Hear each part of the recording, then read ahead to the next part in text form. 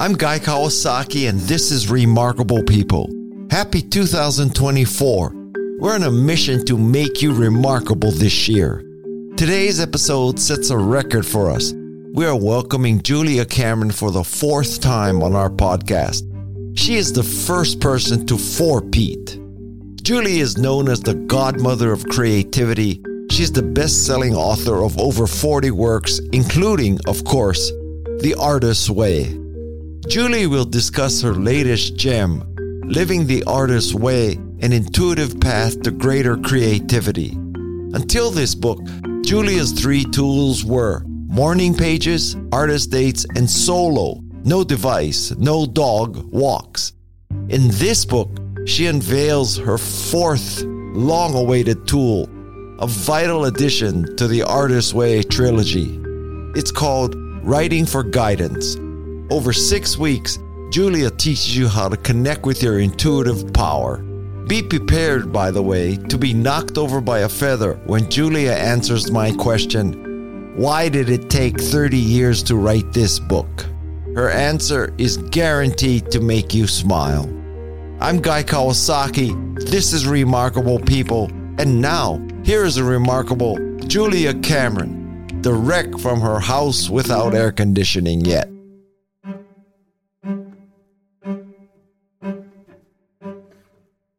First question.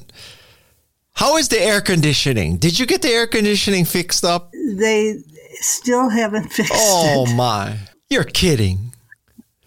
No, they have found it difficult to fix. So they are up on the roof tromping around, and they are trying to do their best to have it ready so that when it gets hot again, I'll have air conditioning. You know, I'm glad to learn that I'm not alone in having all these aggravating things to do in my house. I'm very familiar with your work, and this is the fourth time you've been on. But there may be people who are listening who don't know some of the nuances of your first three tools. So can you just briefly explain morning pages, artist dates, and walking? These are the basic tools of a creative recovery. And morning pages are 3 pages of longhand morning writing about absolutely anything that crosses your mind. And they are like poking a little teeny whisk broom into the corners of your consciousness and sweeping the debris into the center of the room where you can deal with it. So they're the place where you say, this is what I like, this is what I don't like. This is what I want more of. This is what I want less of. And you are sending a sort of telegram to the universe, and the universe responds. That's morning pages. The second tool is something called an artist's date, which if morning pages are done daily, morning pages are non-negotiable. But once a week, you take an artist's date, which is a solo expedition to do something that enchants or interests you. And it should be something that your inner 8-year-old would find delightful. An artist's date has 2 parts to it, artist and date. And you're out to sort of woo your inner consciousness. And it's an interesting fact that when I assign morning pages, people go straight to work. They go, work, I get it. I'm going to work on my creativity. But when I assign an artist's date and I say, now I want you to go out once a week and play, they become very apprehensive and skeptical and fold their arms across their chest. And they say, what does play have to do with creativity? And I say, well, it has everything to do with creativity. We have an expression, the play of ideas.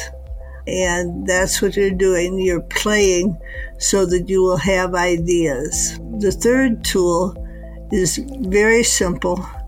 It's put on some shoes, and go for a 20-minute walk. And don't take your dog, and don't take your radio, and don't take your telephone, and just take your consciousness out and take it for a stroll.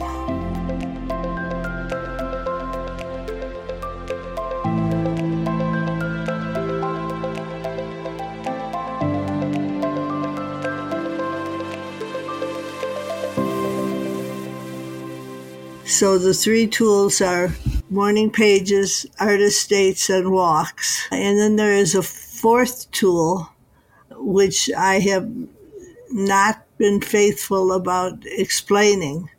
It was a tool that I first mentioned in The Artist's Way in 1992, which is that I ask you to ask for guidance. And then I went for 30 years without mentioning it again, even though I was using it all the time. Morning pages, artist states, walks, and then the fourth tool is I want you to ask for guidance. And the new book, Living the Artist's Way, is a book which is a deep dive into the fourth tool. When you say asking for guidance, is it like you're having a conversation with your consciousness or the universe or God, and then you write down what you hear? You're asking for guidance on something which baffles you. So you write down, what about X? And then you listen. And when you listen, you will hear a response, and that response is guidance, and it's often clear and direct and precise and welcome.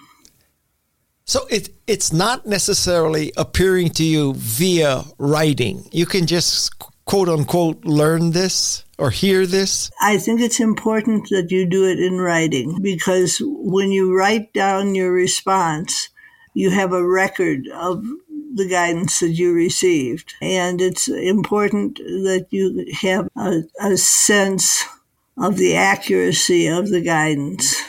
So when you write it down, you are putting it on the page, and you are saying, this is what I heard. And why, Julia, did it take 30 years for you to write about this? I think it's because I was afraid of sounding too woo-woo.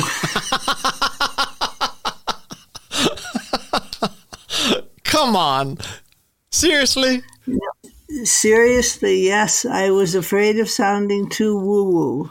Because when you write for guidance, you are stepping beyond the rational into a world which is intuitive. And I think that I was scared that if I wrote about guidance, people would think, oh, she's just a little bit crackers. I don't think you need to worry about that. Nobody's going to think that. And you know what? Tough shit if they do. Now, where does listening and praying fit into all of this? What I found worked best for me was to write 3 pages of guided writing, morning writing. And that is, in essence, a prayer, because you're saying, here is what I want, here is what I hope, here is what I dream, here is what I dare. And when you write out your guidance like that, you find yourself feeling a sense of safety. I understand listening to this force, but when you're praying, are you praying to what people consider a traditional God? Are you praying to the universe? Who are you praying to? I feel like I'm praying to a line from Dylan Thomas, the poet, the force that through the green fuse drives the flower. So I feel like I'm praying to a universal energy, a force that opens up to us when we ask it to. So let me ask you a kind of a flip side question, which is, are there any people who are so evil or so whatever that this writing down and the guidance that they hear is just plain wrong? If Donald Trump did this, what would happen? If Donald Trump did this, we might get a better world. But I think there's no such thing as a person who is too, quote, evil to write for guidance. And I think that writing for guidance is asking the universe to give us a sense of benevolence. Why do you ascribe so much power to the act of writing? What makes that beyond just thinking or cogitating or whatever? What's the act of putting it on paper do? The act of putting it on paper is an action of power. We write, and when we write, we find ourselves led. And this leading gives us a sense of direction. And my own experience with writing is that it's incredibly powerful, and it gives us a sense of right action. And I think that when we don't write, we risk not remembering what our guidance was. And so when we write, we're putting it on the page and we're committing it to memory. I think a lot of scientific evidence supports that with like note taking in schools and stuff, right? Same thing, right? Yes, I think so. Yeah. Now, what if somebody says, well, can I type it? Can I put it in a word processor or a digital journal? Is it the act of writing is not the same as the act of typing? It's not the same. When we write, we are connected from our heart to our hand. And when we type, we can go quickly past important points. And I sometimes have people say, oh, Julia, I'm so much faster when I type. And I say, well, fast is not what we're after. We're after depth and authenticity.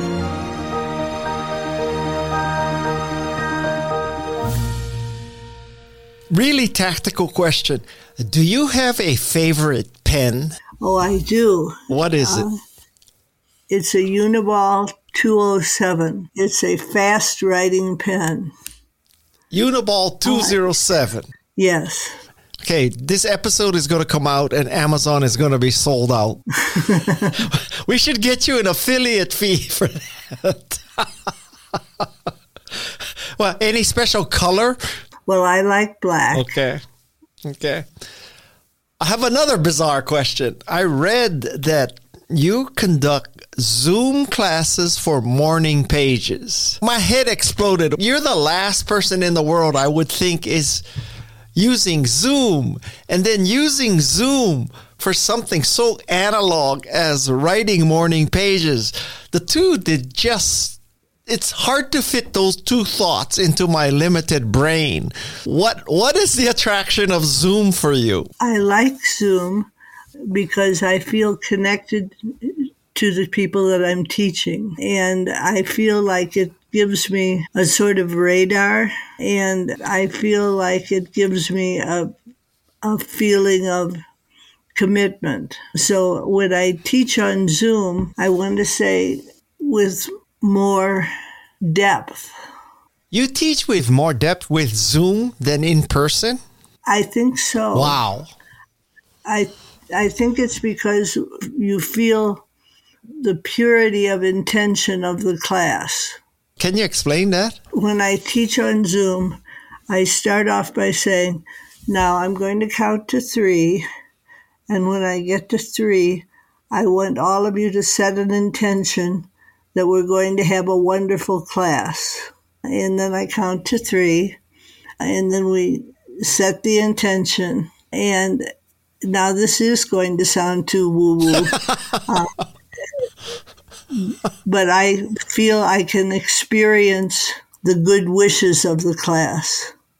Wow. I would say 99.9% of the world thinks that Zoom is dehumanizing. It lacks human emotion and touch, etc., etc.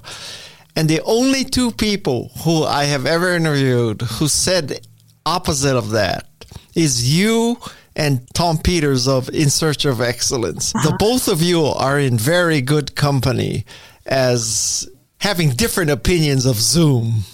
Well, I just think that Zoom opens our minds.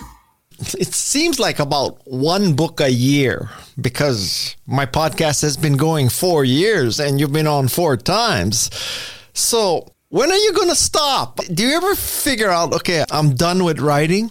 I don't figure I'm done with writing, but I do feel like I'm slowing down and putting more thought into the page and putting more intention into the page. And I feel like it's a good thing to be slowing down a little bit. Julia Cameron's idea of slowing down is writing only 1 book a year. Let's just say that that is a few standard deviations away from most people's idea of slowing down. So Julia, if I were to come to your house, yes, would I see stacks and stacks of morning pages? There's a whole library of your morning pages from day one. You would see a big, tall bookcase with morning pages filed throughout. Wow. And I also feel like morning pages journals are a wonderful tool, and they are concise. I know morning pages are a private thing, but that would be amazing to look through. That's looking through, I don't know, Leonardo da Vinci's notes or something. That would be an amazing experience, but I digress. Anyway, 2 final questions, okay? One question is, and I've done this with several guests who have these important people in their lives, and you just get another sort of perspective on a person. You think that Joel Fotinos would agree to talk to me about what it's like to edit Julia Cameron? Yes, I think he would talk to you about it. He's been my mentor and my muse for 27 years. So could you help me make that work? Because I think that would be so fascinating, and I bet nobody has ever done that. And my last comment to you. So listen, I've written 16 books now, and I use these quotes. I put a quote in at the start of every chapter and sometimes in the body. But I have to say that the quotes that you select and where you put them and how you use them is absolutely remarkable. I just love how you find those quotes and use them in your book. I want to know, how do you find those quotes? I find them through Google. And what search term do you use to find a quote by Maya Angelou? I go by topic, not by person. And so your Google search is find me topics about, I don't know, prayer? Sure. I'll tell you, my favorite quote in your book is this one, and we'll end with this. I had to write it down. I loved it so much. It's the quote that is, "What's a sundial in the shade?" Oh my God, I just love that quote. So I thank you for bringing that quote into my life. You're very welcome. That's all I got for you, Julia. I just love interviewing you. I look forward to number 5 whenever that happens. And I hope the air conditioning is fixed before it gets hot again. That would be a wonderful thing, wouldn't it be? Yeah. Yeah. How could we help along that? We can set an intention. I will be writing for guidance about how Julia can finally get her air conditioning. How's that? That sounds good. Okay. So there you have it. Julia Cameron, four-peating on the Remarkable People podcast. It's kind of poetic. She's been on 4 times, and now she has 4 tools. So remember, morning pages, artist dates, solo walks, and now writing for guidance. Don't forget, the name of her book is Living the Artist's Way, an intuitive path to greater creativity. Speaking of greater creativity, Madison and I have finished our book. It's called Think Remarkable. And guess what? Julia Cameron gave us a great blurb for it. It'll be out in the first week of March, but you can order it now. End of ad. I'm Guy Kawasaki. This is Remarkable People. First, my thanks to Julia's team. That would be Emma Lively, John Carl, and Nick Kaczynski. Next, my thanks to the Remarkable People team. That would be Jeff C., Shannon Hernandez, the sound design team, the Nismer sisters, Madison, drop-in queen and producer of the podcast. Also, clearly, my co-author, Tessa Nismer. She prepares me for every interview and double-checks our transcripts. We put a lot of effort into our transcripts. It's because I'm basically deaf, and so I appreciate the ability to read interviews. And then there's also Alexis Nishimura, Luis Magana, and Fallon Yates. We are the Remarkable People team, and we are on a mission to make you remarkable in 2024. Now you have a week to go pre-order Think Remarkable by Guy Kawasaki and Madison Nismer. Until next time, mahalo and aloha. This is Remarkable People.